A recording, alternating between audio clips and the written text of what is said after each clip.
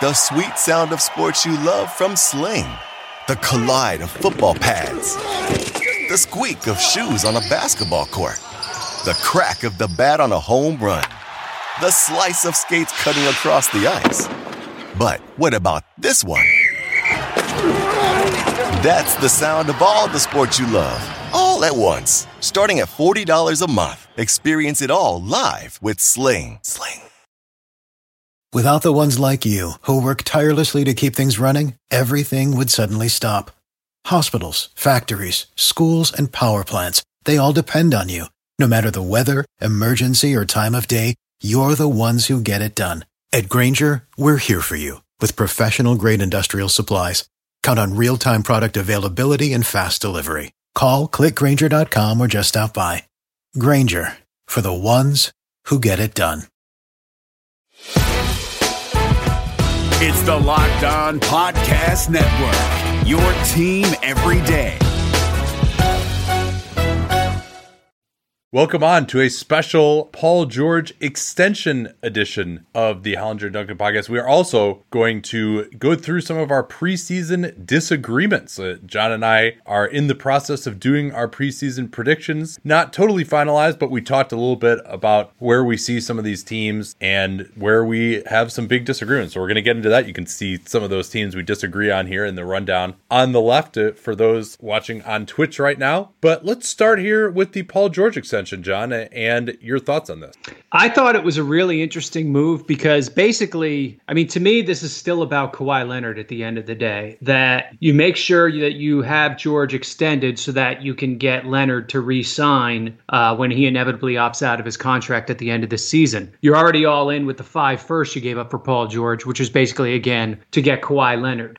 They will lose on this contract pretty clearly. Paul George is 30. I estimate his value for the coming season to be like roughly $30 million. And you're talking about a deal that pays him in excess of 40 in the out years, out till age 34. Like the back end of this contract is definitely going to be an L for the Clippers, but they're all in for right now, basically this year and next year. And if you can get Kawhi Leonard to re-sign, then maybe, it extends your window and maybe that ends up worth it at the end of the day, even if mid-decade you have some crappy teams. So that's sort of my take. I thought it was interesting. Was somebody going to give Paul George a 4-year max next summer? Yeah, you probably couldn't rule it out, especially with the Knicks involved.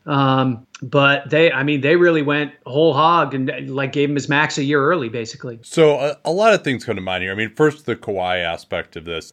For those who are wondering, well, why not extend Kawhi? Is he extension eligible? How's the scandal he's not extending? Well, he only signed a 2+1, so that's not eligible to extend right now. And that was always it. He wants to get to 10 years of service next year, and then he'll be available for the 35% max. For George, this is not an overreaction, you would say, to what happened in the bubble. And Paul George did shoot 41% from 3 on a crazy number of attempts last year, and he had a pretty good season. And this team, by net rating, was the second best in the NBA last year. I think they are of the belief that they got better this year. And so, yes, you should definitely be all in.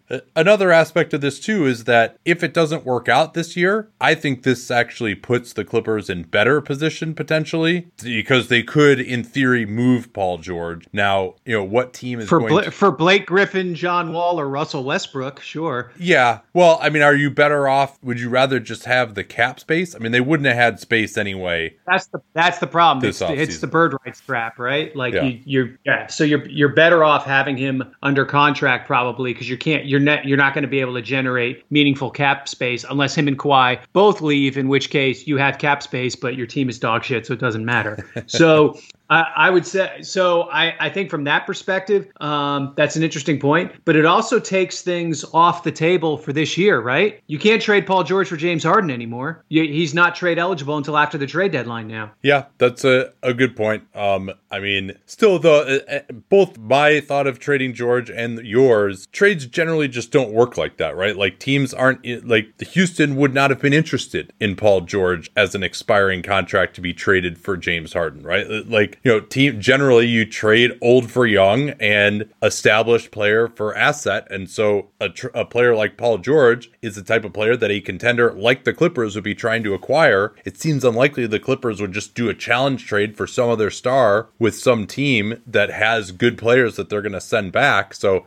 the idea of trading George is we probably already wasted too much ink on that, frankly. But from George's standpoint, in retrospect, this probably shouldn't have been as big of a surprise as it seems to have been, because the initial reporting, you remember Paul George, it was after 8 years of service with Oklahoma City, and he signs a 3+1. And a lot of people thought that was curious at the time. Why not sign the 2+1? That's what everyone thought. Do the same thing that Leonard is doing. Yeah. And then after last season, he could have signed on for the full max 5 years at the 35% max. Instead, what the reporting was now Paul George could get an extension after, because 3 years contracts can be extended, 2-year contracts cannot. And so he can get an extension, and that's why he signed the 3+1. I always thought that seemed like kind of specious reasoning at the time. You'd want to become a free agent earlier to lock in at the max, but that was supposedly what the plan was, according to Woj. And in fact, that's the exact plan that they executed here. Yeah. And I mean, I guess you could say he could have become a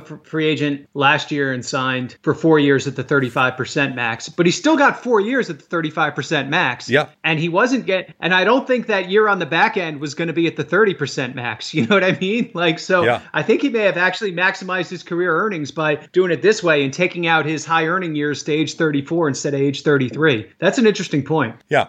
And I mean, because he would have had to re-sign with wherever he was too last year and to get the 5 years. So this is, it does seem like the plan that they laid out ended up getting executed pretty well. I mean, are you feeling like you wouldn't have done this as the Clippers, or is this the right move? It's probably the right move given where they are. I mean, you're, in for a penny, they're already fucked in 2025 anyway, right? Yeah. Weren't they? So, why not just do it twice?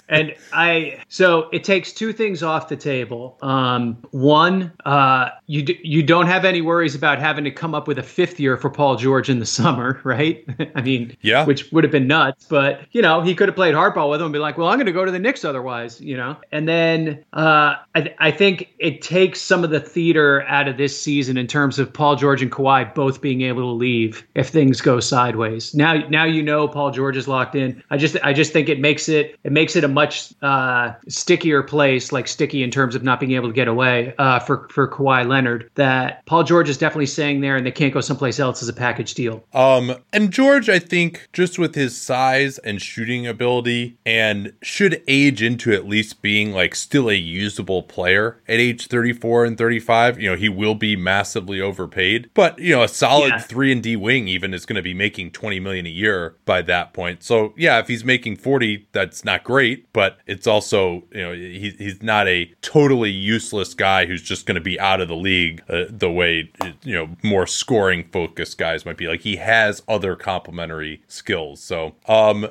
anything else you want to talk about on this one? I mean, the other thing from the Clippers perspective, you're basically locked into being a tax team for the foreseeable future. So that's going to be interesting. There are a few million into the tax this year. I mean, once Kawhi, assuming you get Kawhi to re-sign, I just don't see a way for them to not be a tax team going forward. Yeah, and maybe we'll see them try to get out of the tax this year, but then again, Steve Ballmer has more money than any owner in NBA history. So he may just not care if they go into the repeater tax or not. But I mean, they will be $7 million into the tax with 9 players as of next year, assuming Leonard re-signs for this same.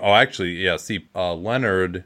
Leonard will be $39 million to start next year, also same as George in theory. So, okay. Yes. That's, but this is, I think this is a good sign for the Clippers that there's this feeling there's all this pressure this year. It could all fall apart, et cetera, et cetera. I think taking that away, especially for a team that has looked a little mentally fragile, is probably a good thing. Yeah. It eliminates one thing that could distract them this year for sure. Listeners, I want to tell you about a new offering from Sports Business Classroom, an organization that I was involved in founding, and now they are launching the CBA Mastery course. courtesy of the Cap father himself, Larry Kuhn, who created the first CBA FAQ way back in 1999. Nobody knows more about the CBA than Larry Kuhn. And now, for the first time, you can learn the same information that Larry has been teaching teams, agents, and executives for over 20 years at your own pace, which is awesome. All the sexy stuff is in there. Uniform player contracts, exceptions, trades, extensions, waivers, the Gilbert Arenas provision. All of it's available via on-demand video. You can get interactive exercises you can do at your own pace. There's an exclusive members-only CBA Mastery Forum, definitions of all the key CBA terms, a certificate of completion if you complete the course. You can also be included in exclusive emails promoting jobs in the industry. You get a discount on Sports Business Classroom 2021 Business of Basketball Immersive Experience in Las Vegas, subject to admission, of course. And placement on the exclusive Vegas Summer League talent profile website, accessed exclusively by sports business executives looking for job candidates. If you sign up, you can receive 10% off the price of the CBA Mastery course using the discount code CAPSPACE if you're paying in full, or CAPSPACE PP if you're playing with a payment plan. Once again, that's the discount code CAPSPACE or CAPSPACE PP for CBA Mastery at cbamastery.com. Speaking of things that could distract a team this year, Giannis Antetokounmpo, a rather bizarre press conference yesterday. Yes. His comments were essentially, well, you know, I'm just trying not to let it distract me, and I'm leaving it up to my agent and the Bucks to negotiate something. It's like, oh yeah, I mean, is it stressful? Are you just going to say like, yeah, you know, I would have loved to stay there, but we just couldn't work out a deal. Yeah, they just didn't offer me enough money. You know, they wouldn't give us the trade kicker. Yeah. So it did sort of. I mean, and I'm sure that's just cliches to just try to get the media off his back. But you know, I mean, it only made it worse, though. Yeah. If you're trying to spin this with rose-colored glasses for the Milwaukee Bucks, maybe you could say, well, maybe they're trying to work something out where he wouldn't take the full max or something, or like, you know, just to like give him a little more breathing space to put a team together. I mean, that's the other thing too for next year is that if he gets the super max and they re-sign Holiday, I mean, they're going to be further into the tax than I certainly would have thought that the Milwaukee Bucks would ever go. Oh yeah, absolutely. Yeah.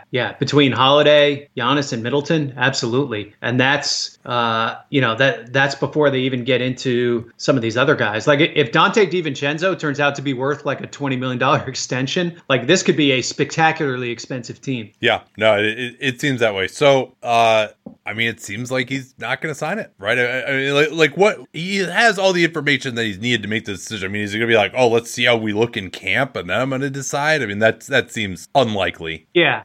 Or are they trying to make some kind of decision about whether to sign short and what that might look like? Maybe, I guess. I don't know.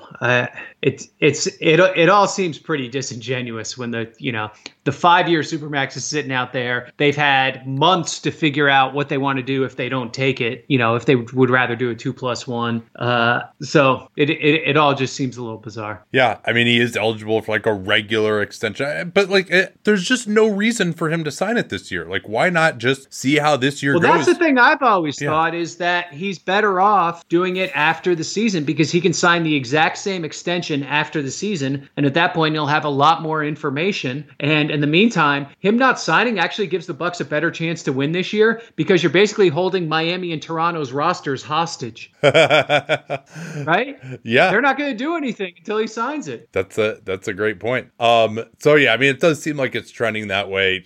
Giannis, it could, I'm not ruling it out completely. I think Giannis, has a little bit different of a mindset than some of these guys, and he may just decide that he's loyal to Milwaukee. And certainly the fact that Milwaukee gave up the amount that they did for Jrue Holiday is pretty remarkable if, in fact, he's not going to sign it. But you got to be concerned. Zach Lowe is saying, a lot of people in Milwaukee were crowing about how he was about to sign it. And they seem to have gone dark. Seem to have gone a little dark. Exactly.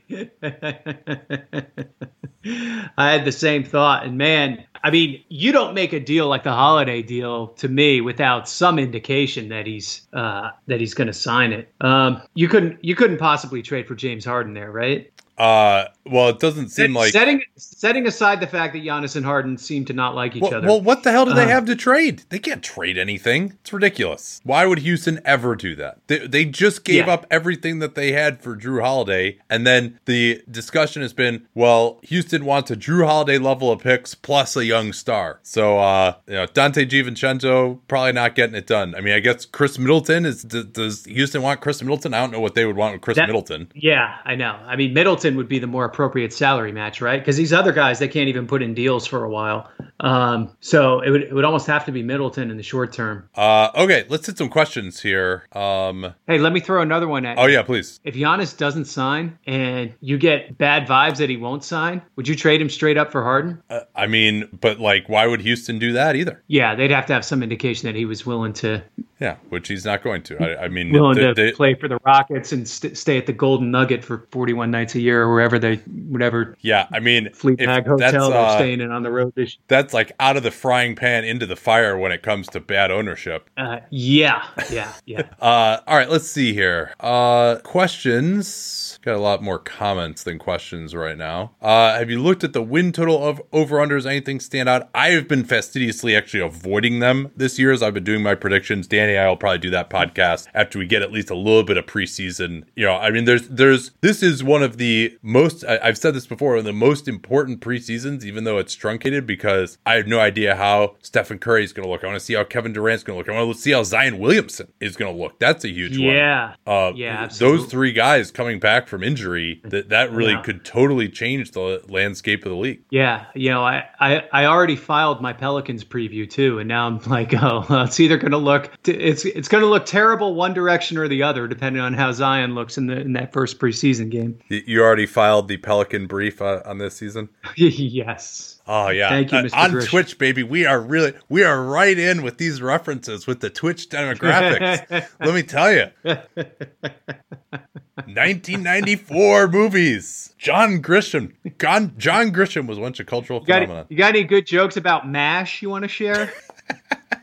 Nothing is worse than sleeping poorly. I know, because I tried a mattress company that shall remain nameless. It was one size fits all, and it didn't work. I had to return it. So then my wife found Helix Sleep. We took their 2-minute sleep quiz. It was way back in 2015. And we got a mattress that actually works for the way that we sleep. And it'll work the same for you, whether you sleep on your side, your back, your stomach. You want a soft, medium, or firm feel. You sleep too hot, you sleep too cold. There's even a Helix Plus mattress for plus size folks. You're going to love this mattress because it's made for you. And it is risk-free because you get to try it out for 100 nights and they'll pick it up for you if you don't love it. So you don't have to take my word for it. You don't have to take the word of GQ and Wired Magazine, which gave them the best overall mattress pick of 2020. And right now, for our listeners, they are offering up to $200 off all mattress orders and 2 free pillows at helixsleep.com/PER. Easy to remember /PER because we talk about it all the time here on the program. That's helixsleep.com/PER for up to $200 off and 2 free pillows. Don't forget that /PER, John and Benedict, to let them know that you came from us. I want to tell you about the best deal that Masterclass has ever offered. You can get an annual membership to Masterclass and give one to someone else for free. Perfect for the holidays. In our virtual world, maybe you can even take some of the same classes together if you want to. That's right, you can get unlimited access to every masterclass for you and a friend or loved one right now at masterclass.com/PER. Easy to remember because John invented it. Masterclass is just the absolute best way to learn from the absolute best people. It's called Masterclass for a reason. Steph Curry, Serena Williams, Alice Waters, Chris Voss on Negotiations, former FBI lead hostage negotiator. Incredible actors and actresses. Incredible writers like Margaret Atwood. My wife took her class, loved it.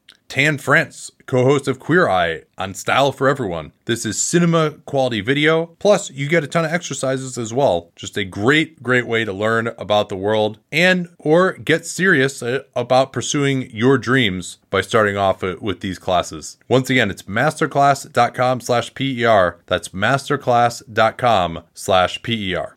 All right, but in that vein, let's turn now to some disagreements. And your Warriors preview is already out. Would you care to share where you have them this year in terms of your projection? Yes, I have them winning 35 games and losing 37 and finishing 11th in the West. So not one. Can I say how far out of the play-in game I have them? Very close to the play-in game, but not in the play-in game. Oof. So what's your rationale on them not making the playoffs here, even with Stephen Curry back? I think having Curry back is great. I just think the rest of the roster just isn't that good. Okay, Wiggins, Oubre, Green. I mean, even allowing for the fact that I think he'll be better than last year. Wiseman, like, is that a plus group as like your 2 through 5 guys, like relative to these other teams in the West? Like, it's all right. The bench is okay. I don't know. I'm not that crazy about Pascal still. I think he got to take a lot of kind of quick twos because he was playing on a bad team kind of guy. And I'm not really feeling it with him yet. The other front court guys like Chris and Looney, they might end up being okay. Wanamaker and Lee is your backup backcourt. Like, it's serviceable, but if you don't have overwhelming frontline talent like you used to, I mean, I just don't see what takes them above average, I guess. They're just an average team. So, yeah, I mean, the two reasons that you would say, and I still have to really wrap my head around where they are, but I'm not going to have them 11th in the West, and I'm not going to have them under 5. I went through and I did their, I do my tiers every year of where I think teams will rank in offense and defense. And I actually think that they can be in the 6 to 10 range defensively. That's where I think they could be better than expected. They got 4 guys in the starting lineup with 7-foot wingspans. Wiggins has put on some weight, which is good for him. I think, he could be a decent enough individual defender on the wing, but because he's bad as a help defender. He's actually fine as an individual defender. And they got other guys who could be help defenders. I think now much of this relies on Draymond getting back and actually being good again. But, last year he basically was giving up because he was playing next to D'Angelo Russell and a bunch of guys who couldn't do anything all year. And it's also obviously a bet on Steph. I think that there's enough here with this team that if Draymond and Steph can be close to what they were in 18-19, that this can be a team that's solidly over 500. So I guess, I think when we think about our disagreements, I'm trying to narrow down to what it is. Is our disagreement that, and obviously if Steph misses time, they're sunk offensively. But is our disagreement that we don't think Curry and Green are going to be that good, or that the other guys aren't going to be that good? I think it's probably more about the other guys. Like Draymond's going to be pretty good, right? I think he'll be very valuable on defense and not that valuable at all on offense. Yeah. And Oubre and Wiggins, I think both those guys, I mean, they've been kind of teases their whole career, right? Yeah. Oubre played better last year. Wiggins, I don't know. It almost brings me joy to see like another franchise talking themselves into him in year 6 or whatever it is. Yeah. He's like the new Jeff Green. Well, I am glad to see that for like the first time his career, he's actually like gotten stronger. Like that was one of the big things that it was just such a disappointment for me that he just never really seemed to work on his body. And that supposedly, I'm going to see them in person on Saturday. I'll get a little bit better of an understanding from the upper deck, most likely at that game. But still might be better than their regular press seat there. Well, I think it may actually be in the regular press seating. But okay. So do you think is that too high in defense that this could be in the 6 to 10 range defensively? Is that maybe what our disagreement is that I'm taking things that are possible and putting that as what I think is going to happen, and maybe that's where I'm going wrong here with them. I think my slavish loyalty to my numbers forces me into a rationality sometimes that when I look at these teams that I have to look at kind of most probable outcomes, and maybe they're if Wiseman's better than I projected. I mean, I gave a pretty decent projection because he was the 2nd overall pick. I try not to when I do this, I try to just kind of go, okay, the number 1 pick is worth this much, the number 2 is worth this much, and not let my own opinions on the guys interfere because the teams were able to do their own research and came to their own conclusion. So can he be like a mid-tier starting center this year? Like that would help. That would help a lot. They are thin at center, and so maybe I'm being a little bit too rosy here. But on the other hand, I was way lower on them than anybody else last year, and I ended up being right. I completely missed the other way last year. I was actually going to ask you if you were concerned about this, that they were getting their asses kicked even when Steph and Draymond were playing. So no, I'm not for a couple of reasons. Number one, in those games, Steph Curry shot 24%. That's not going to happen again. I mean, if he's not going to shoot 40%, then yeah, they're sunk if he's just not the same guy. But I think he is. Number two, D'Angelo Russell just completely killed their defense. They knew they were drawing dead as soon as they got him. Those 4 games at the beginning of the year, the center position, they didn't have anyone. Looney basically wasn't playing, and neither was even Willie Cauley-Stein. Like, they were awful at center. This year, at least, they could put Pascal next to Draymond. He'll play some center for him. I would imagine, that to me might even be their closing group as Pascal and Draymond at the 4 and 5. They had no shooting on the wing either. They didn't have any reliable shooters. I mean, even when they got Michael Mulder, who probably isn't even going to play this year, might not even make the team, even though I like him, he just, to actually have a guy that you had to fear on the wing, and Damian Lee, he'll make shots at least. Like, they have some guys as shooters that they can mix in with Oubre and Wiggins. Like, I actually think that this team for 10 deep, they don't have any just like non-NBA guys now. And I do think that some of the younger, more unknown guys could pop a little bit. I mean, they were playing, their rotation at the start of last year was basically Russell, Curry, Draymond, and all replacement level of guys, essentially. Right. And guys who had no continuity and no understanding, which, that'll kind of be the case again this year. But at least as far as guys having been in the system, they have a lot of new players. But I don't put much stock in those 4 games at all. Okay. Okay. So now I put a little more stock in the fact that Draymond really struggled all of last year, but he did have some games where he really ramped it up, like the Houston game on Christmas. He ramped it up and looked really good in that game. So can he do it for an entire regular season? I'm still skeptical about that. But he also was the best defensive player in the 2019 playoffs as well. And so I don't think that that's totally done. And then offensively, I think Steph Curry, all you need is Steph Curry, right? Like, you can have a top 10 offense with Steph Curry and some guys, and they're going to get out and run. They're going to be really good in transition. And I think their defense, they just have enough size and length with Draymond quarterbacking it to be solid. They don't really, they may not have anyone great other than Draymond, but they also don't have anyone where you're like, oh, we're just going to go right at this dude. And I think they'll be able to do some switching, which can be really useful in the regular season as well, particularly when teams don't have much continuity. Switching can be really powerful because there's just fewer mistakes that you can make defensively. So that's my thought. I don't know if I'm going to pick them to make the playoffs, but I'm not going to pick them to be under 500. I think they could be average on offense and above average on defense. Okay. They are going to suck when Steph is off the floor offensively. I think that's pretty clear. But, Oubre and Wiggins, they can get by and create some shots. And at least, it's not going to be Atlanta Hawks with Trae Young off the floor levels. They'll be, in the 20s offensively when Steph's off the floor. Well, Kerr's going to have to stagger because, Wanamaker is not going to create any offense. No. So. But I think if you had Damian Lee, Kelly Oubre, and Wiggins all out there at the same time, I think you could get by against others. But any disagreements with what I'm saying there? Am I just too happy right now? It's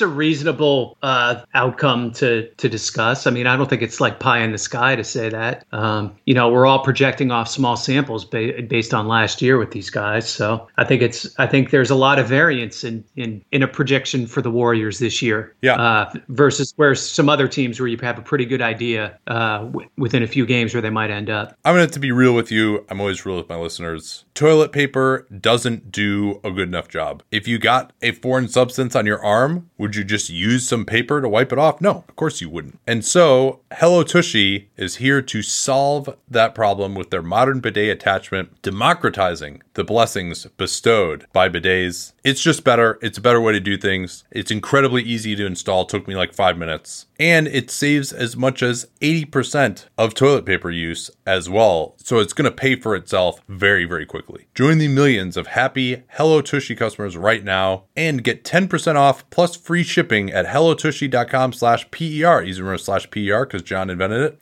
That's hellotushy.com/PER to get 10% off and free shipping. That's hellotushy.com/PER. Don't forget that /PER. Let them know that you came from us. What's up, sports fans? Matt Peck here, host of Locked On Bulls, and I want to talk to you really quickly about another excellent podcast. Huge Fan is a new SiriusXM original podcast where stars talk sports.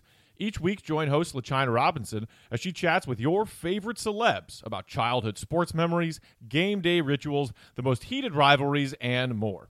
And this new season features huge names like Anthony Ramos from In the Heights and Hamilton, Pat Carney from the Black Keys, Mel C, that's right, a.k.a. Sporty Spice from the Spice Girls, and even actress Michelle Williams talking about her love for our very own Chicago Bulls.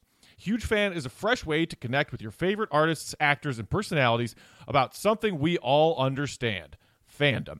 Huge Fan is now out on Pandora, Stitcher, Apple Podcasts, or wherever it is that you get your podcasts. And don't forget to follow the show or subscribe on your favorite podcast app so you never miss an episode. Well, that's interesting that you say that actually here, because you and I talked, we didn't have it because it's not out yet, your exact number for the Lakers, but I predicted this season that they were going to win 50 games, which would be the equivalent of 57 over the course of an 82 game regular season. And you are lower on them, correct? Yes. Yeah. I don't think there's any chance of that happening. For one, I just don't know that they have an interest in winning 57 games, for one. Their focus is going to be on the playoffs, and because they have this slog through the regular season and they have to drag a 36-year-old LeBron James through it, where it's a compressed schedule, it's a short turnaround from last year, they're not going to come out with the intensity they came out with a year ago. And I don't think there's any chance of that. And then I think there's going to be a little bit more load management and nights off and whatnot too. And I think a lot of the second line players in this team aren't very good. So I think there's the potential for a lot of slippage there anytime James or Davis is off the floor. I do think they help themselves in a way with the Schroeder pickup, because it does give them, like, playing Schroeder Harrell does give them a viable secondary offense when LeBron is out. Their offense just cratered last year when LeBron checked out. So I think it's good that way, but it also subtracts the greatest strength of this team, was just this hulking defensive presence for 48 minutes. You just felt their size so much. And now you have 6 foot, 87 pound Schroeder and 6'9" maybe Harrell as a center. It's not the same thing. So I think that what they're going to do, I talked with Darius Soriano of Forum Blue and Gold for Dunked on Prime yesterday about this. I think that what they're going to do is they're going to play LeBron and AD together more. They're not going to stagger them as much this year. And the numbers with LeBron and AD on the floor last year were absolutely devastating. And you might get a little bit more Cleveland era LeBron defense, but I think he's also going to play fewer minutes this year. And he also knows that the way that this team won was with defense. That's not how those Cleveland teams won, and that he's going to need to at least put some effort out there. And Anthony Davis is just an all-world defender, and so is Marc Gasol. And when you have those two guys on the floor together, and then you got some decent size as well, I think it's going to look pretty good, regardless of whether LeBron is trying incredibly hard or just, I don't think he's going to fall to the depths that he was at in Cleveland, where he was just because the problem in Cleveland was he was the best defensive player and the only defensive player on the team those last few years. And so he's just I can't be the guy who's putting out all these fires. He's not going to have to do that. He's just going to have to be competent. So I think they're going to be still very good defensively. And then in the minutes when James and Davis are off the floor, they're not going to stop anybody, but I think Schroeder and Harrell can give you enough offensively to where they can just kind of play even, and it'll be a crazy offensive pace. So that's kind of how I'm thinking about it. And then I think they've got a lot of depth too. I was surprised to hear you say that you feel like they have a lot of guys in their rotation who aren't that quality. I mean, who are those guys? I think they got 10 deep of totally solid guys here. I still have trouble seeing Markieff Morris as a totally solid guy, especially if he's not playing a stretch five, which he won't be if Gasol and Harrell are there. Yeah, I don't think he's going to play that much. So I think I was thinking about this yesterday. He might play more in the fourth quarter than he plays in the other quarters. He might just be in the closing lineup with AD and then just not really play that much, because they're going to want to play Kuzma too.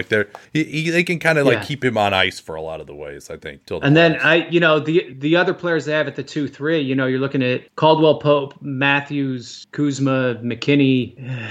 I mean, if relative to previous champions, certainly that is not a murderer's row, right?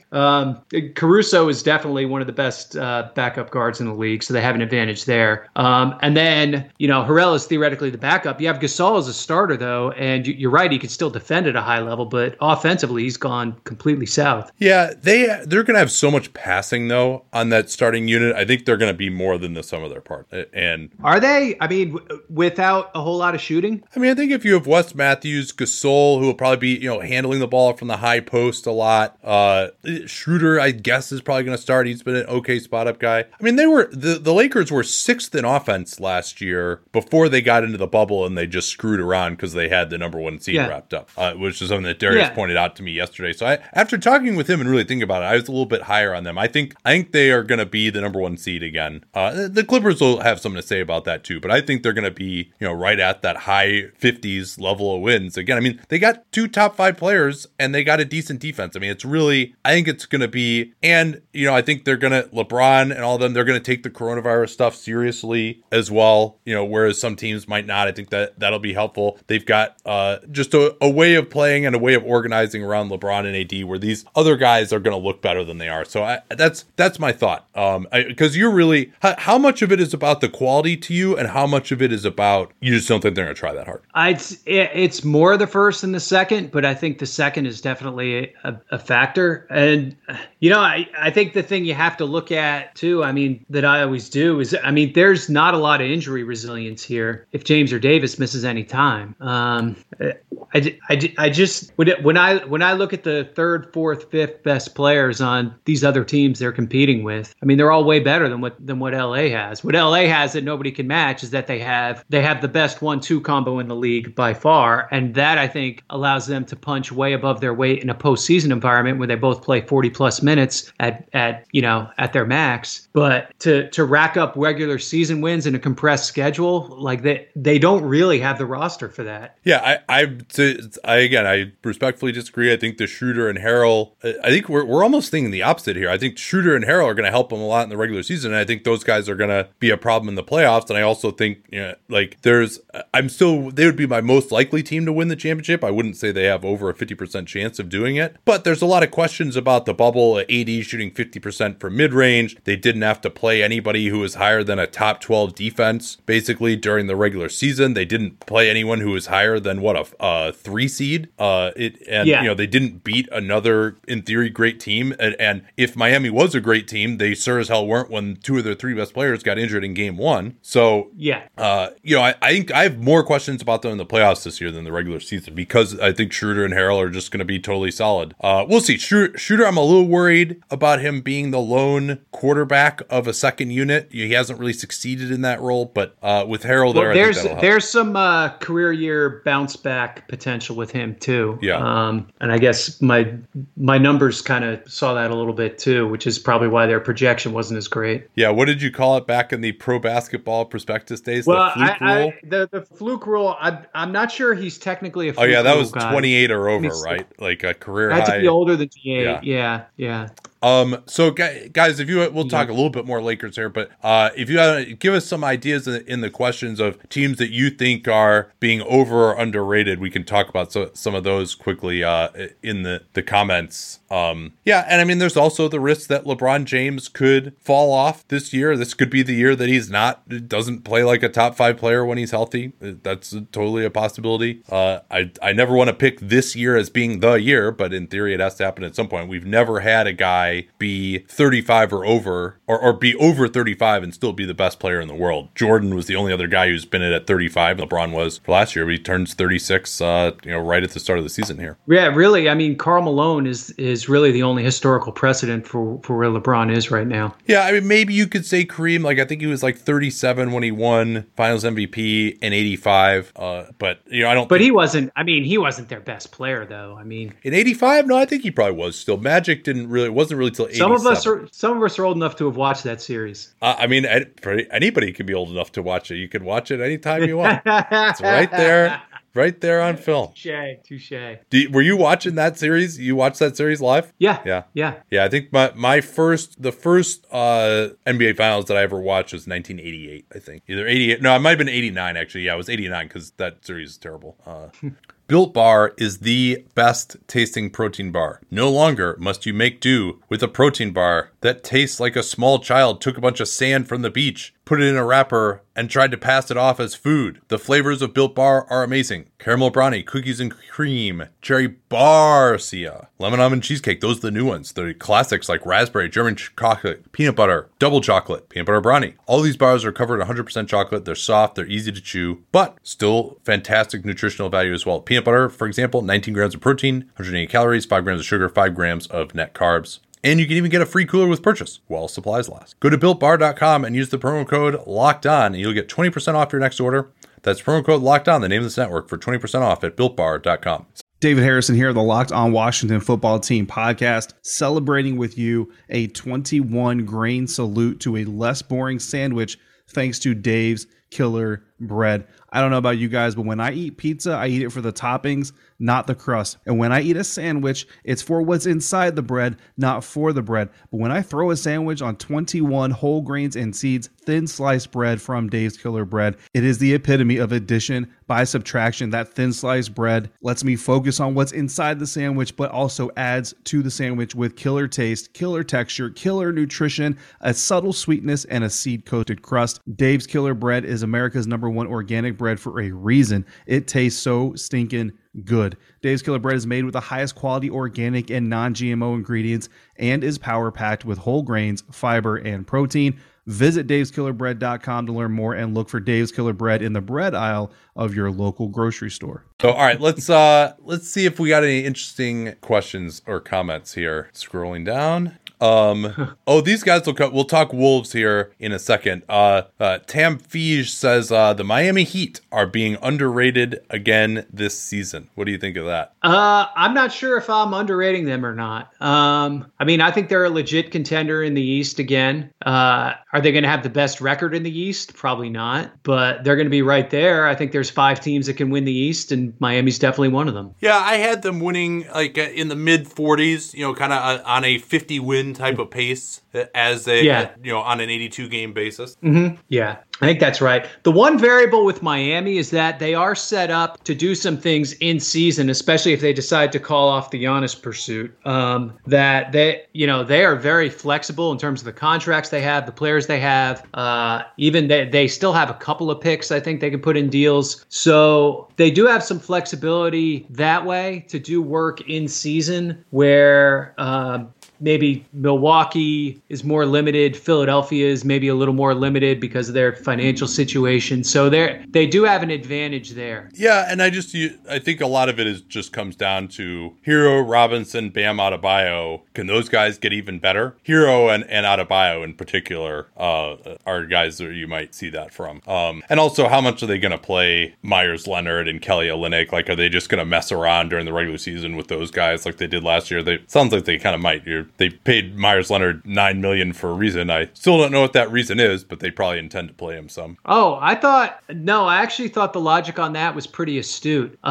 They paid him so that they can have enough salary match for trades. Kelly Olynyk wasn't enough already? No, I mean, what if you want Olynyk to actually play in the games for your team? Like, they had enough wiggle room under the tax line that they could basically generate, like, Myers Leonard is a walking trade exception is what he is. Like, that's the entire point of his contract. And it's one they can even take into next summer and use after July 1 or whenever the new July 1 is next summer, August 1, I guess. And use him that way. So that to me was kind of a smart move to use his bird rights in such a way that they would have the financial flexibility this season. And a credit to their owner too, I guess, for swallowing the $9 million to do that. Yeah, no, I mean I've heard that rationale before. I figured between Olynyk and Iguodala that you probably had enough already. I didn't think they viewed Olynyk as like that critical, but maybe if you're seeing it that way, that makes sense. Okay, let's talk about our next disagreement here. Okay. The Minnesota Timberwolves, and I haven't done their projection yet, but it seems like you have them being better than the Warriors, don't you? I think the T-Wolves will make it to the play-in tournament. So how are these guys going to be over 500 when they're going to be a bottom 5 defense? Can you explain that to me? Yeah, they're going to be a really good offense. They're going to be a top 5 offense. Carl Towns is an awesome offensive player, and I think they have a lot of secondary pieces that are just going to help push them forward. You seem pretty sure they'll be a bottom 5 defense. I mean, they're going to suck on defense, but will they quite be bottom 5? Like, a lot of their secondary guys are like average to good defenders. Their 2 main players are not, and Anthony Edwards I think is still an unknown to say the least. Yeah. So that that's an issue. Well, I mean, we know what we saw in this tape last year in college, but you know, and unlike someone like Ben Simmons, you know, he's not a guy who's like, oh, he has the basketball IQ and he's just being lazy. He has the physical tools, but he doesn't have, But like, I mean, you go a little deeper. Like Rubio is a good defender, right? He's going to play a lot. Josh Okogie is a good defender. He may end up starting. Well, okay. If he starts, then you're not getting your top 5 offense that you need, though. Right? Hollis Jefferson is a good defender. Again, can't shoot outside of the restricted area, so that's a bit of a. That's not true. He has a nice mid-ranger, but still, like. I actually think you could start him with the players Minnesota has. Yeah. You can't start him and Okogie, but my point being that there is defensive talent on this team such that they might not completely suck on that end. I mean, they weren't a bottom 5 defense last year, even. Well, who didn't play for? They just got Russell. One game of Russell and Towns together. Yeah. I mean, and the numbers with Towns. I mean, a little bit of that was bad shooting luck, but the numbers with Towns were atrocious. I mean, like he is like some of the worst defensive on-off numbers that I've ever seen from a center, especially considering that, you know, most centers, just the default at that position is to be positive, and he's like -3 or something in some of these metrics defensively. Like it was insane how bad it was. And again, you know, but when like Gorgie Jang and Naz Reid are like, you're way better on the floor defensively with those guys than with Karl Towns. I mean, that's not great. I mean, I think I look at this and I think they're going to have 2 decent defenders in their rotation. One is Rubio, and then whoever a Hollis Jefferson or a Okogie is going to play. And, you know, maybe Jarrett Culver will be in there. But your problem is like, all right, you're going to play Culver, you're going to play Okogie, you're going to play Hollis Jefferson. All right, you might get a little better defensively. Your center and your point guard are still going to be awful. Your 2 biggest stars are still going to be awful. And now you're not that awesome offense anymore if you don't have shooting around those guys. So I think the key element here, obviously, is that Karl Towns at least has to be mediocre on defense. Like he has to get somewhere close to average. They were 1-18 in the last 19 games Towns played last year, and I mean, this is a team like they started 10-8 last year. Like they looked like they would kind of be okay. So I think a lot of that was the Draymond effect, shall we say, in Minnesota, where he, you know, his pilot light kind of went out, and I think he has the tool. Like I don't think he's destined to suck on defense. I don't think his tools are that bad. He's not going to be Bam Adebayo or whatever, but he shouldn't be a shitty defender. So let me frame it another way here. Okay. They have 3 guys, I think, who are really have established themselves as like quality rotation players in the NBA, I would say. Rubio, Russell, and Towns. And other than that, you got a lot of question marks. And like guys, a lot of questions. Many of whom have even been, you know, kind of replacement level of guys. Now, I'm not going to say that none of those guys will evolve into being good rotation players. Like Juancho, I think, has a chance. Jake Layman has a chance. Culver maybe has a chance. Edwards has a chance. Jordan McLaughlin probably isn't going to play, but he certainly has a chance to me. Beasley has a chance. Yeah. You know, Beasley has been a quality rotation player, but he's another guy who can't stop anybody though. So yeah. I mean, I think their most likely starting lineup, John, is Russell, Edwards, Beasley, Hernangomez, and Towns. Yes, I agree. I mean, that is so bad defensively. And yeah, I could see that being a top 10 offense when all those guys are on the floor. I don't see them being top 5. Like, I don't think Russell is like that good. And Towns is great, but you still don't have like the elite creation. I think Edwards is going to take a lot of shots and he's not going to make a lot of them. He's going to be a really negative player. So I mean, I definitely that would be, so that's a legitimate concern. I think is Edwards just going to go out there and light things on fire and get 30 charity minutes a game because he has to, because he was the top overall pick. I think that's a real concern. I have a positive projection in there for him because like he was the first pick in the draft. He might be really good, but there's a lot of variance around any draft pick when you insert them in here, and especially when you insert them with 2,000 minutes or whatever he's going to play. So I think that's a big swing right there is what happens with Edwards. But I think there's enough here to be a decent team. I mean, like D'Angelo Russell was the lead ball handler on a Brooklyn team that did make the playoffs, right? I mean, yeah, their offense wasn't any good though. You saw him at his absolute shittiest last year. I mean, I watched those other games as well. It's one of the worst worst all-star selections in NBA history, in my opinion, that all-star year. Well, so here's another concern, too. When we did our coaching rankings, do you recall where we had Ryan Saunders? He was either first or second or not. First or second from the bottom? Further down than Yeah. You just left out a phrase at the end there. So, I'll say this. The way the team went off the rails last year is definitely a concern that I think reflects back on him. And I do, but it's an opportunity too, right? Like if they start slowly, I do think there's a chance they make a change. I'd be shocked. Maybe if they change ownership, then yeah. But no, I mean, this is all kumbaya. Everyone loves each other emotionally. And not to discount that. I mean, it does seem like at least there's a feeling of community within that team, but I don't know how much that leads to winning basketball games. I'll tell you what, do you want to make a bet on whether the Warriors or the Wolves win more games this year? Ooh. Warriors or Wolves bet. I have a very small margin here, so a small bet. A small bet. All right, we'll figure out what that should be offline. I think that'll be interesting to keep up with. I mean, the Warriors do have some disaster potential, but I think the Wolves do also. Let's see here. Let's got any more interesting comments to hit on? Yeah, a beer when COVID is over. Okay. With all the great coaches that were on the market, did the Wolves miss their chance to get a good coach? I don't think so. I still think there's a guy out there that the Wolves would love to have. I mean, if you connect the dots from Gerson Rosas' time in Houston and the G League down there. If you look at Chris Finch, who's now an assistant in Toronto, like I think his name will come up if that job ends up opening. Yeah, I mean, it seems like though there was just no chance of that happening. I mean, last year was so wrecked by injuries. They finally got their white whale in D'Angelo Russell, and they believe that Ryan Saunders is the coach for all these guys, so they're going to give him a chance at a real team. Yeah, I don't know. I still think as much as there's the kumbaya factor there, I do think there are expectations this year too. Let's see. Get some more questions here. I enjoy everyone going back and forth in the comments, but it doesn't make for the greatest radio, so I try to find a question. Are the Pelican overrated? That is one that we will get to momentarily here.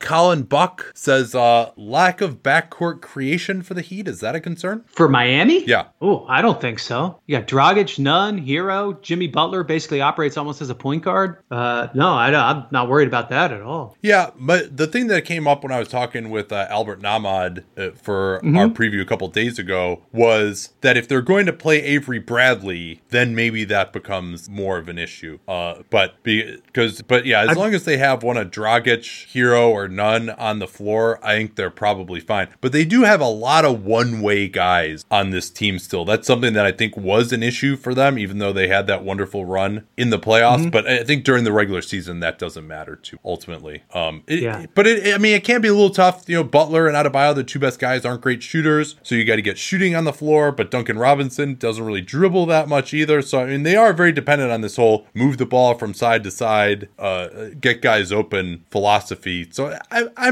mean, they don't have an awesome, unbelievable pick and roll player. That's why Dragic's emergence was so good in the bubble. Like that's what they really needed. That I thought they were missing. But no, I mean, I think they're in better shape than a lot of teams are for sure. How about lack of backcourt creation for the Clippers, says Loch Ness 97.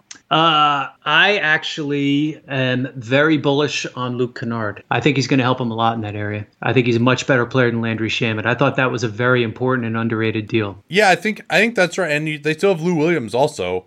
I think the biggest question is maybe at the very end of games, if you wanted to have someone who wasn't a defensive liability, who can also handle the ball so George and Leonard don't have to, that would be nice. But no team is absolutely perfect. I mean, I think aside from that weakness, this team doesn't have a lot of weaknesses other than just, the implosion risk. But I mean, that's why. Yeah, exactly. Yeah. I mean, there's almost nothing you can say. The thing with the Clippers and the Bucks is that there's almost nothing we can say about them until the playoffs start because we know they're going to be good regular season teams, right? Like that's not even an issue. So it's just kind of waiting around to see what happens in the spring. Yeah, I need to think more about the Bucks because I am a little worried about their depth. Although, I'm probably more worried about their depth for the playoffs because I mean Augustine and Pat Connaughton and Bryn Forbes, those guys are probably fine to get you by with. They're probably not going to be as good defensively as they were last year when they were just like an all-time great defense. I think the other reason they're not going to be, I think, is because they're going to experiment more defensively, so they're not just caught playing one style that gets, when it gets shredded in the playoffs, they have no plan B. Yeah. So I think there's that. Front court depth, I mean, you talk about them being a worse defensive team when Bobby Portis is the only backup big. That's going to be a problem. Don't forget DJ Wilson, the savior of Bucks Twitter. DJ Wilson. He's their matching contract. That's what he is. But it's a more top heavy team without a doubt. But I still think it's a really good team. Are we sure the Bucks are still a top 3 seed this year? Maybe they relax a bit to focus on the playoffs as all pulp OJ, which that sounds awful, by the way. Hate pulp. Yeah. Sorry, man. They'd have to relax quite a bit. I mean, they have a lot of games to give back before they start losing ground to other teams. Yeah, I don't think it's as clear cut as it was last year that they're going to be the number one, though. With the lack of depth, I mean, they used to have this 48 minutes of just a 7-footer protecting the rim, and I don't think they're going to be able to be nearly as good protecting the basket this year with their starters, yes, but when they go to any kind of bench bigs, as you mentioned, I think it's going to start to get, I mean, you look at their main bench guys, Forbes, Connaughton, DJ Augustin, Bobby Portis. I mean, you put 2 or 3 of those guys together on the court and your defense is going to fall off pretty fast. Yeah, actually, I mean, I think Pat Connaughton is actually a pretty decent defensive player. Torrey Craig's good. Not having Rolo will actually improve their projection considerably.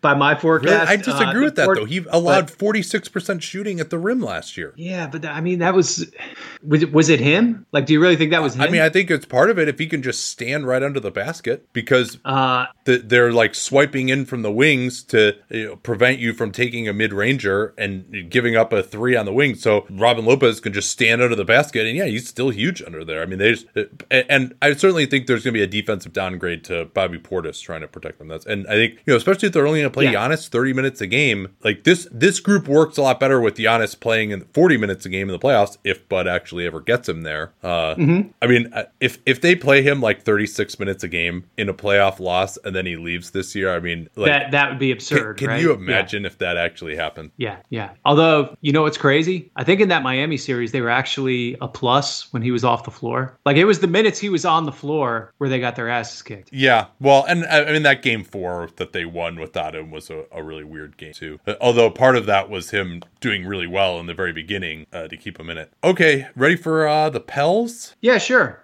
I think this is another team that can be very average. So that's my enthusiastic hot take on these guys. What do you got? So I think offensively, I would have them below Golden State. I'd probably still have them above Minnesota, I would say. But I mean, I think they're going to be a below average offense. I just think that the shooting is going to just be too much of a problem. Do you see them being an above average offense? I think they might be above average in spite of their shooting. So much depends on Zion, but they have enough guys who can score. The spacing is going to detract from everybody else. Adams and Williamson don't fit at all. That trade was absurd. I didn't get that at all. Yeah. And they probably don't even gain much defensively between going from Favors to Adams, except just on the health front, like that they'll have Adams actually playing in the games, hopefully more. I think Favors is a better defensive player than Adams when he's healthy. And then kind of like the bench, the deep part of the bench still isn't great. But if they go away from some of these charity minutes they were given to bad players last year, these long stretches of Jackson Hayes or the random Frank Jackson cameo that would seemingly come up every game, I think they're in better shape that way. I think Kira Lewis can potentially help them. I think they have some positives in terms of like their roster isn't optimized right now, but they have a means of trading their way into a better team. If you look at the assets they have and the players they have, Eric Bledsoe, if they're able to trade him and get something, if they're able to do something with Josh Hart, maybe, like, I don't know. I think there are opportunities there. And then, the spacing is a concern with the starting group. I think off the bench, when you come in with Lewis, Redick, and Hart, I think that kind of goes away. I think if Ingram plays some 4, the spacing issues get better. Ball is certainly a better 3-point shooter than he used to be. So I actually, as I look at it, I think they could be an above average offense. I think defensively is more of a question. I mean, they have like Ball and Bledsoe are good defensive players. Adams is pretty solid. They actually have some defensive talent. If you look at the roster, they just don't have a ton of quality size, and it's going to be interesting. Like, Adams has to stay healthy, because otherwise we got Jackson Hayes running around in circles for 20 minutes a game again. Well, the way that this projection gets beaten to me is that Zion Williamson looks like the guy that he was in the preseason last year, and maybe he is just so undeniable, particularly during the regular season inside, where teams aren't as focused on not guarding the guys that they need to not guard. I don't think they may not be quite as good in transition this year, just because Stan Van Gundy doesn't emphasize that the way that Alvin Gentry did. Well, they won't be as good in transition offense, but they won't be as ridiculously bad in transition defense either. No, that's true. I think that's pretty clear to me. Ingram, you do worry that his shooting could take a little bit of a step back from last year, just because it was such a ridiculous improvement. I mean, I don't think he's going to go back to what he was with the Lakers, but I think you're asking a lot for him to repeat what he did last year. Redick could easily break down.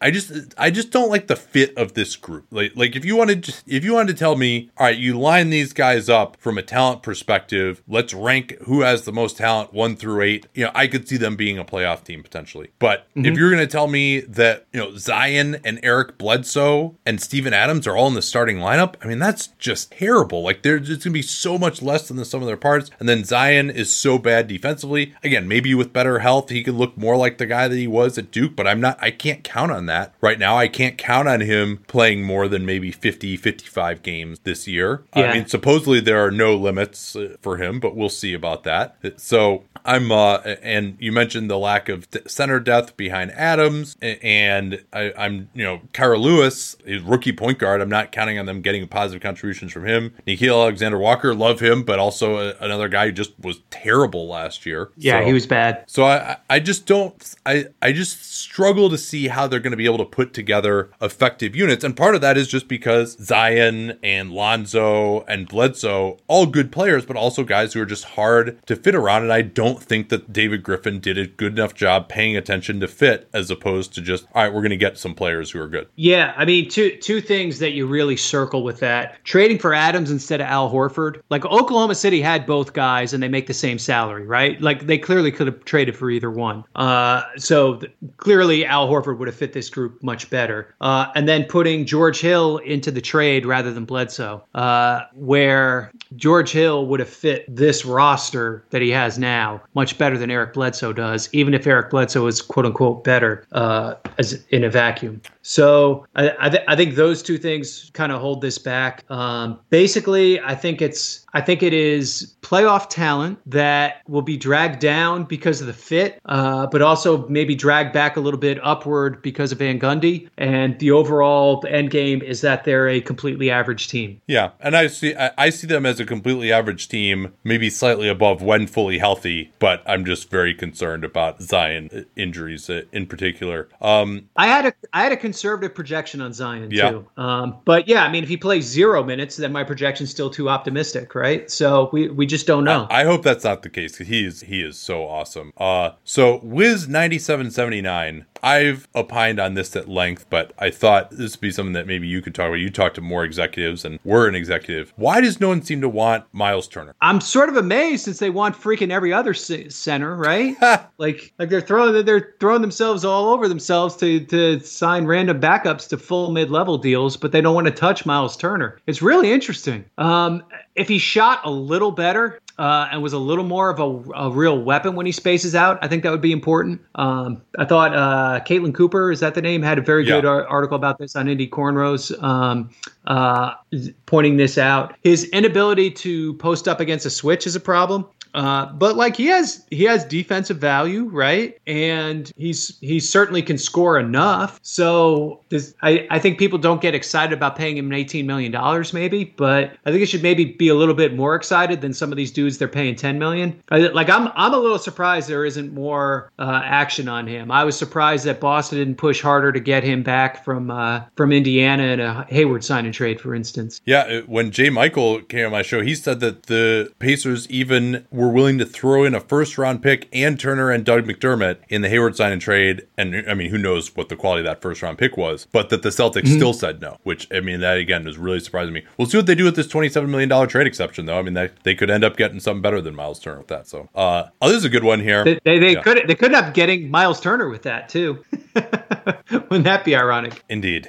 So who will have a better season, Lonzo Ball or LaMelo Ball? Ooh, good question. I would say Lonzo this year. Gotta be. I mean, LaMelo has a lot of rough edges that need to be sanded down. He's really talented, but for him to make a high-level impact this year, I don't really see that. No, I agree. I mean, I think he's going to be actively damaging. He had 47% true shooting in the Australian last year. He may well be more efficient for a Hornets team that has some other ball handlers, and I don't know if he's even going to start for them. But I don't see him being good defensively either. I think he'll be better than he was in Australia, but particularly with having not played basketball in a year and a truncated training camp. And Lonzo is an effective NBA player. I don't think LaMelo is going to be this year.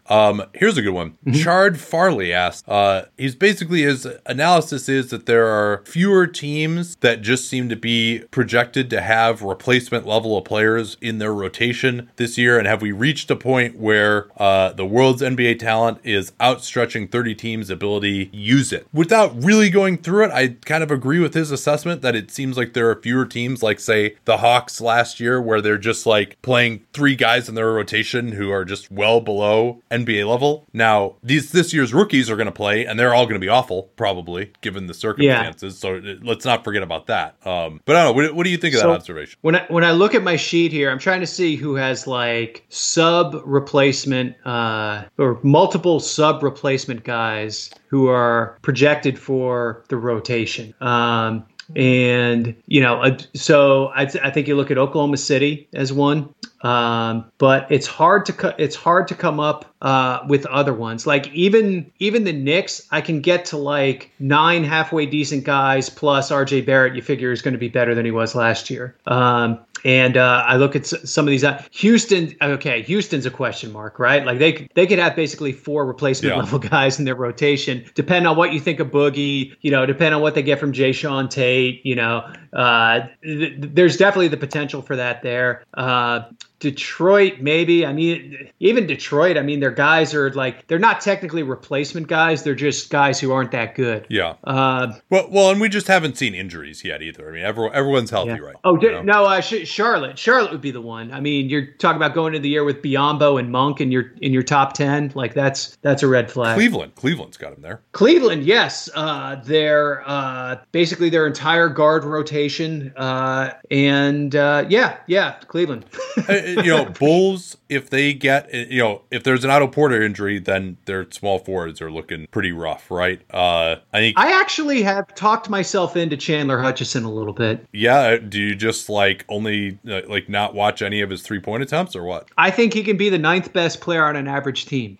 Fair enough. I think how's that for optimism? I think the Wolves are to have some questions about some of their guys. I mean, a lot of this too is. Can we talk about the obvious one? OKC. Boston. All right, look at this fucking team after the first 6 guys. All right, so who are you saying is in their rotation who's like replacement level? I guess you're saying Teague and/or Pritchard, Langford and/or Carson Edwards, Nesmith and/or Javonte Green, Grant Williams and/or Semi Ojeleye.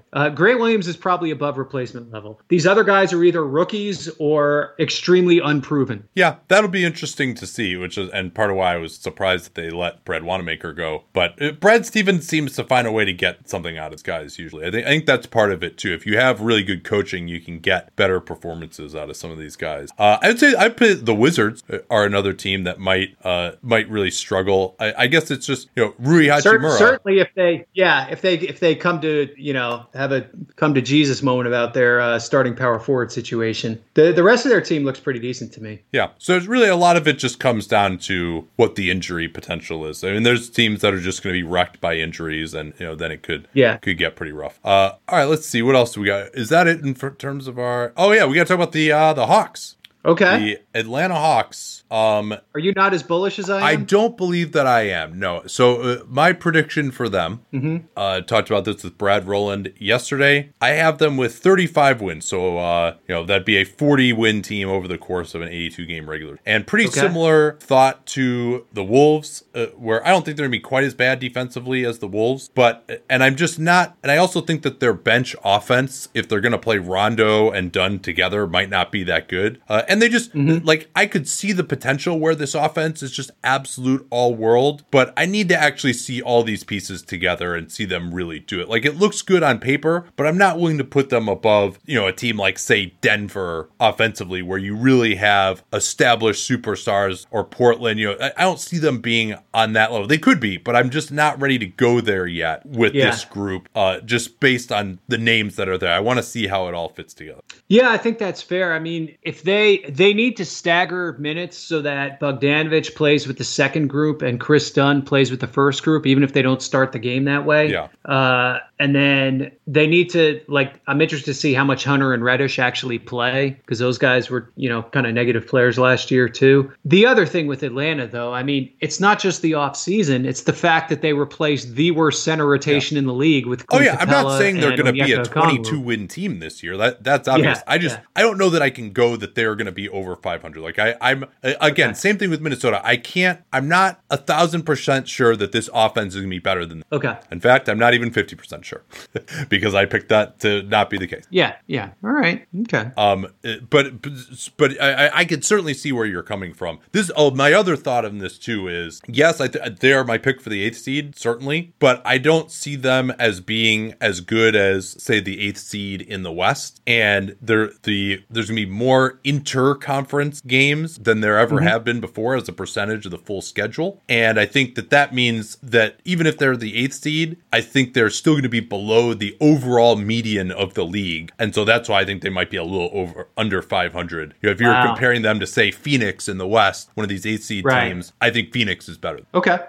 I had Atlanta as the 7th seed in the East. And it's funny, most years I have to after I've done with my projecting, I have to steal wins from the West and give them back to the East because of the differential in conferences and the schedule imbalance. This is the first year I didn't have to do that, so I could just stick with my raw numbers, which is kind of nice. So Indiana is another one. I think Indiana, I have them as a 40-win team, which would be a 46-win team. That was before this TJ Warren news came out, though. That is very troubling to me, that he's going to be week to week with plantar fasciitis. Week to week usually tends to be a lot of weeks, and particularly when it's plantar fasciitis, you try to come back. Yeah. Like, sometimes it's better to just have the full tear of the plantar fascia rather than the plantar fasciitis, because at least then you're out and then it heals, as opposed to just being this chronic thing that lasts all year. But he might be their most important player, TJ Warren. Like, there's nobody else on this team to me that really replicates what he can do from a scoring standpoint. They want to get out and transition more this year, and he's their best defender on the wing. Yeah, there's going to be a lot of Justin Holiday and Doug McDermott, I guess. It really hampers their ability to play small with Sabonis at 5 because they don't have, TJ Warren playing at 4 is the obvious thing they do to affect that. And Holiday's pretty small to play against 4s, especially against starting 4s. It's one thing to do it with your second unit. Same thing with McDermott. Interested to see what Oladipo and Lamb look like this year in Indy. I have a hard time getting excited about them. I think they're an average team. Will they make the playoffs? Yeah, probably. But I don't know. I think Atlanta has passed at this point. Yeah, that'll be interesting to see. I like a lot of it comes down to Bjorkgren too. Do you think this team was like 20th in offense last year, but in the top 10 in defense, and I think they can get to around that level again this year. But I think if the fall off comes, it's more likely to be on the defensive end. They did get a lot out of these teams defensively, maybe more than their talent would have indicated the last couple of years. So I don't know what the coaching variable of the new Nate as opposed to the old Nate is going to mean for these guys. Yeah, and the Oladipo situation, I think, is going to hang over them a little bit. It's going to be interesting to see how that plays out. Yeah, well, I mean, if it hangs over them to the point where like he's actually good enough to where it matters, that's probably a good thing, right? Like, well, that's the other factor. Yeah. I mean, he's just kind of like an overpaid two guard right now. If it gets to the point where it actually really matters, that's actually a good problem for them. Mm-hmm. And then the Rockets, you have them being over 500 still. I guess to me, it's so binary. If Harden is there, then they're going to be probably totally fine still and win over 40 games. If he's not there, then they're going to be terrible. Yeah, so there's a lot of variance, right? I just have it based on Harden showing up and not doing anything else other than show up. He'll play. I mean, the way he plays, like he almost can do that on autopilot. And even if they move him at the trade deadline, like it makes them worse, but it's not like they're getting a bag of crap back for him. I mean, they're going to get somebody who can actually play if they make a trade with him. Yeah, I suppose that's true. So I don't think it necessarily completely craters them beyond what the other moves they've made have already cratered them. We'll see what they get from John Wall this year. We'll see what Christian Wood can do. You still got Tucker there. It's a dicey situation. I think they've definitely. Yeah, you can't project them to be anywhere near the levels they've been the last few years. Clearly, like I think they're much more, even with Harden, they're much more back end playoff team now. And just where they fall along that spectrum probably depends on how you feel about how motivated Harden will be and how long he's going to be there. So I think their defense is going to be atrocious, particularly if Harden plays. I mean, their defensive scheme didn't make sense to me, even when we thought Harden might be there and playing hard. Like they got Christian Wood now, like they don't really have the personnel. They had DeMarcus Cousins. They don't really have the personnel to switch anymore. And so James Harden isn't going to get over a screen. Are they going to go back to this thing where they switch every time Harden's involved with the screen, but they don't do it any other time? And Harden is going to be supremely demotivated defensively. PJ Tucker is extremely disgruntled about his lack of a contract extension as well. And they're pretty much reliant on his superhuman defensive effort. They've lost Robert Covington. They don't really have any good wing defenders. They don't have anyone who's going to make a play. Daniel House, everyone absolutely hates him after what he pulled in the bubble, to the point where people might not even be like talking to him at this point. So this is setting up to be one of the worst team chemistry situations that we've seen. And that particularly seems to manifest itself on defense. So I see them being, pretty darn low in the 20s defensively. Mm-hmm. And yeah, I can see that. And so if that, maybe they do better if they trade Harden, and we'll see what kind of a package they get. But you imagine any package they get is going to be focused around draft picks more than anything. They might get one player back for him, but he won't be as good as Harden. So I think if I have to pick it right now, I'll have them missing the playoffs, I think. But, maybe we'll get a little more clarity here in the next week or so. And I mean, I guess if he's maybe I'm being too sanguine to say that if he's there, they're going to win 40 games. Maybe as I talk myself into it, maybe that's not. And I don't know what to expect from them. I mean, I know they're not going to be good. I just don't know how much they're going to drop off. Yeah, and John Wall also. I mean, who knows what the hell you're getting from him and how many games he's going to play. They're quite counting on him to be a second initiator. Having Christian Wood is another guy who can do something from the center position offensively that they haven't had. So maybe they will be better than I think offensively, even if they don't have Harden. That's possible, but I think their defense is going to suck. Let's finish up with some questions here. We got about 9 minutes left. Okay. Do you want to throw some of these in here? Pick one. Hang on here. Someone wants to know if we'd rather hang out with JaVale McGee or Evan Turner. That's funny. I'll take Evan Turner, thanks. I'm more of an intellectual. All right, San Jacinto Slim. Do you think that the COVID environment will favor the lesser teams this season? If they have an outbreak, they would have likely lost anyways, but a good team can go from winning to losing during an outbreak. I guess that means if they lose good players or whatever. Yeah, it's a variable we haven't dealt with before. I'd say it's similar almost to random injuries that come up during the season, though. I think the whole situation is set up to favor depth, and between the compressed schedule and the fact that you're going to have positive tests take people out, I think deep teams are going to benefit. I think younger teams in general are going to benefit because of the compressed schedule. So I would say that. So I wouldn't say necessarily good and bad teams, I guess. I think it's more a situation where deep teams. It's a situation that favors deep teams. If it's going to favor your Clippers, your Dallas, it's going to favor, not favor as much maybe a team like the Lakers. So that would be my argument. So I'm loath to make any kind of a prediction on how it's going to affect things.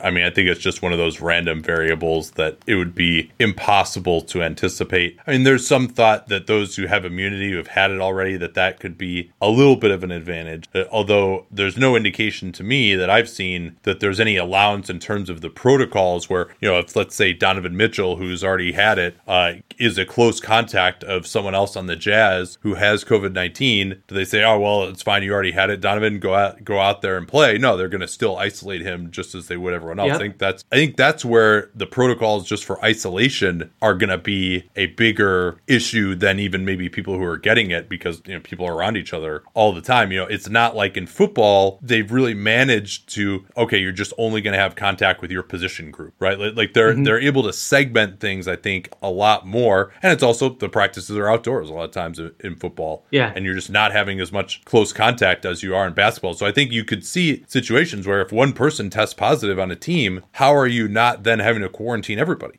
That's my question. So I got to look at I still haven't spent time on the protocols yet. I keep saying I'm going to look at them, but as you can no doubt appreciate, John, there are a few previews to get to here before the the season starts. Exactly. That's the one real advantage for Houston, though, that if Harden does test positive, he hasn't had close contact with anybody on Houston, so they should be fine. Yeah, I think he might have actually had that's there's the fact that he showed up late to the bubble. Windhorst kind of alluded to that on his podcast today, so it wouldn't shock me. I'll put it that way. So the one thing I will add, though, is, do you really want to adhere to all these protocols and have your whole family adhere to all these protocols when you're 13 and 25, or are you just going to say fuck it at that point? Yeah, that's when you're a good team and you're trying to maintain things, when you're playing for something, it's different, right? Yeah. That's the second half of the season could get interesting that way, especially if guys haven't gotten the shot yet. Okay, this is a good one here. We haven't talked that much Harden trade yet. Where does James Harden end up? Make a prediction. Wow, man, I still Brooklyn. To me, still can probably put together the best package. Golden State is an interesting one if they want to get involved. I think they could put together a really good package if they were interested. You could do, because they're in a weird spot right now where they have this incredibly expensive average team, but they could get out of that maybe if they traded for Harden. If you do Klay Thompson, the Minnesota pick, Wiseman, and maybe a little something on top of that, and turn that into James Harden. Do you do that if you're Golden State? I mean, I probably would. It would be exceedingly weird. I think he ends up in Brooklyn, though. That's where he wants to be, in theory. And they have the assets, and KD and Kyrie want him there. So I mean that just seems like the most obvious. And I think maybe part of this, he would go to other places, is maybe a way to kind of get Brooklyn to put a little bit more on the table so that he can get to Brooklyn. When Brooklyn thinks, we're the only place that he wants to be, there's no leverage. And they act like they have over a barrel. Absolutely. Can I throw you my favorite wild card one? Oh yeah. D'Angelo Russell, Anthony Edwards, and a future first or something for Harden. I don't know. I think the Wolves might believe that Russell is better than Harden. Touche. I don't know if they'd want to do that. Okay, let's see here. What's the starting five for Charlotte? That's a good one. Gruntess asked that one. A Charlotte question. So I guess Gordon Hayward is probably going to start this year, I think. I don't think he's going to come off the bench anymore. Yeah. I'll say the starting five is LaMelo Ball, Devontae Graham, Gordon Hayward, PJ Washington, Cody Zeller. I think Bridges and Rozier come off the bench. Yeah, it's already been said that Bridges is going to go off the bench already. So, yeah, and they did say that Cody Zeller is going to start. There's some talk they might play PJ Washington at 5 a little bit, but I mean, he's clearly the starting power forward. I think the only spot that's up for grabs to me is which 2 of the 3 of LaMelo, Graham, and Rozier are going to start. Yeah, absolutely, and pretty solidly, Graham's got to be one of them, right? It's Ball, Rozier at the other spot. I mean, Graham is probably the best of those guys, but he also just kind of fits more as an off the bench guy to me, just due to his size. And I think I would like to have Rozier with Ball, because if you're actually trying to win games, which it seems like they're going to, having one good defensive player among your 3 perimeter guys is probably important. And I think, like, if it were me, honestly, I probably would bring Devontae off the bench. I'm also interested to see what happens with his extension. I mean, now they can sign it during the season. Yeah. I'm very interested to see. Yeah, that is interesting. Yeah, go ahead. Let me ask you this, because you said having a good defender. Between Ball and Rozier, who are we calling the good defender here? Rozier is a good defender, particularly when he's in a smaller role. Like, especially if he's being asked to do that. I think that's he was pretty brutal last year. Yeah. Well, I think he's still better than Ball, Graham, or Hayward. So would you start Cody Martin? Nah. I mean, he's their best wing defender. That's true, but he's also just a complete loss offensively. Yeah. Okay, let's hit a couple more here. Who's your favorite for Rookie of the Year? I think Anthony Edwards is going to be in the best situation to rack up a high scoring average. So I'd probably still lean toward him. I think LaMelo is going to be too all over the place and too a little divisive. I mean, Wiseman could be it. Like he definitely is a situation where he could put up some numbers. Him getting COVID for training camp is a problem though. Yeah.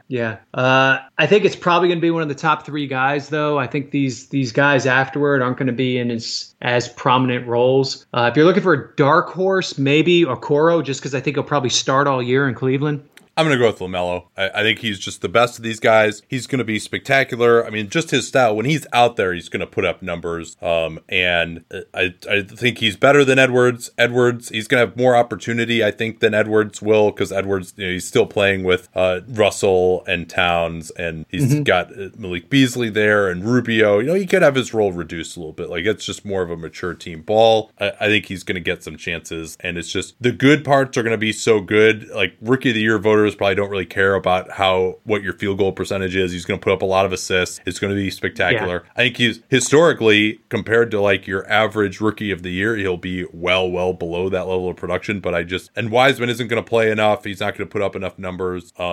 Maybe if he's awesome and the Warriors have a really good defense, you could see it. But I just don't.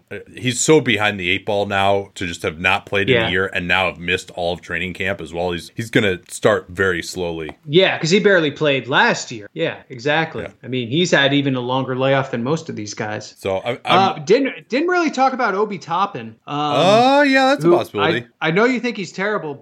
He may be able to put up some numbers though. Yeah, I mean, there's also this question is always. Well, let me ask you this. This is a better question. We're over time here, but I want to finish this discussion. What do you think? Who do you think will deserve Rookie of the Year? I find that's always a more interesting question to me than like what some idiot voter is going to do. Yeah, I'd still lean LaMelo Ball. Yeah, no, I agree. And I always I will throw in a little bit of like, okay, who's kind of shown themselves to be the best prospect over this year. I throw that into my Rookie of the Year analysis a little bit as kind of a tiebreaker. The Joel Embiid versus Malcolm Brogdon debate. I think I'm going to go with Joel Embiid, that kind of thing. Yeah, right. I really like Onyeka Okongwu, but I just don't see how he plays enough minutes to impact the Rookie of the Year. And he's missing camp too. This toe issue. Oh, that's right. Yeah. All right, this was fun. Thanks so much for joining us, and we'll be back next week. Same bat time, same bat channel, 2:30 Eastern, 11:30 Pacific, Thursday. Till then. Hey Mom, first things first, thank you. It's my 1-year anniversary of my decision to say, yes, I need help, and yes, I choose me. And that's the miracle. I'm lucky that the strongest person I know is my own mother. Love you, Mom. Maxwell. Be that strong person who makes the difference. If your loved one is struggling with drugs and alcohol, reach out to Caron for a different kind of addiction treatment. Visit caron.org/lost. At Bet365, we don't do ordinary. We believe that every sport should be epic. Every goal, every game, every point, every play. From the moments that are legendary to the ones that fly under the radar. Whether it's a game-winning goal in the final seconds of overtime or a shot on the goal in the first period. Whatever the sport, whatever the moment. It's never ordinary at Bet365. 21 plus only. Must be present in Virginia. If you or someone you know has a gambling problem and wants help, call 1-800-GAMBLER. Terms and conditions apply.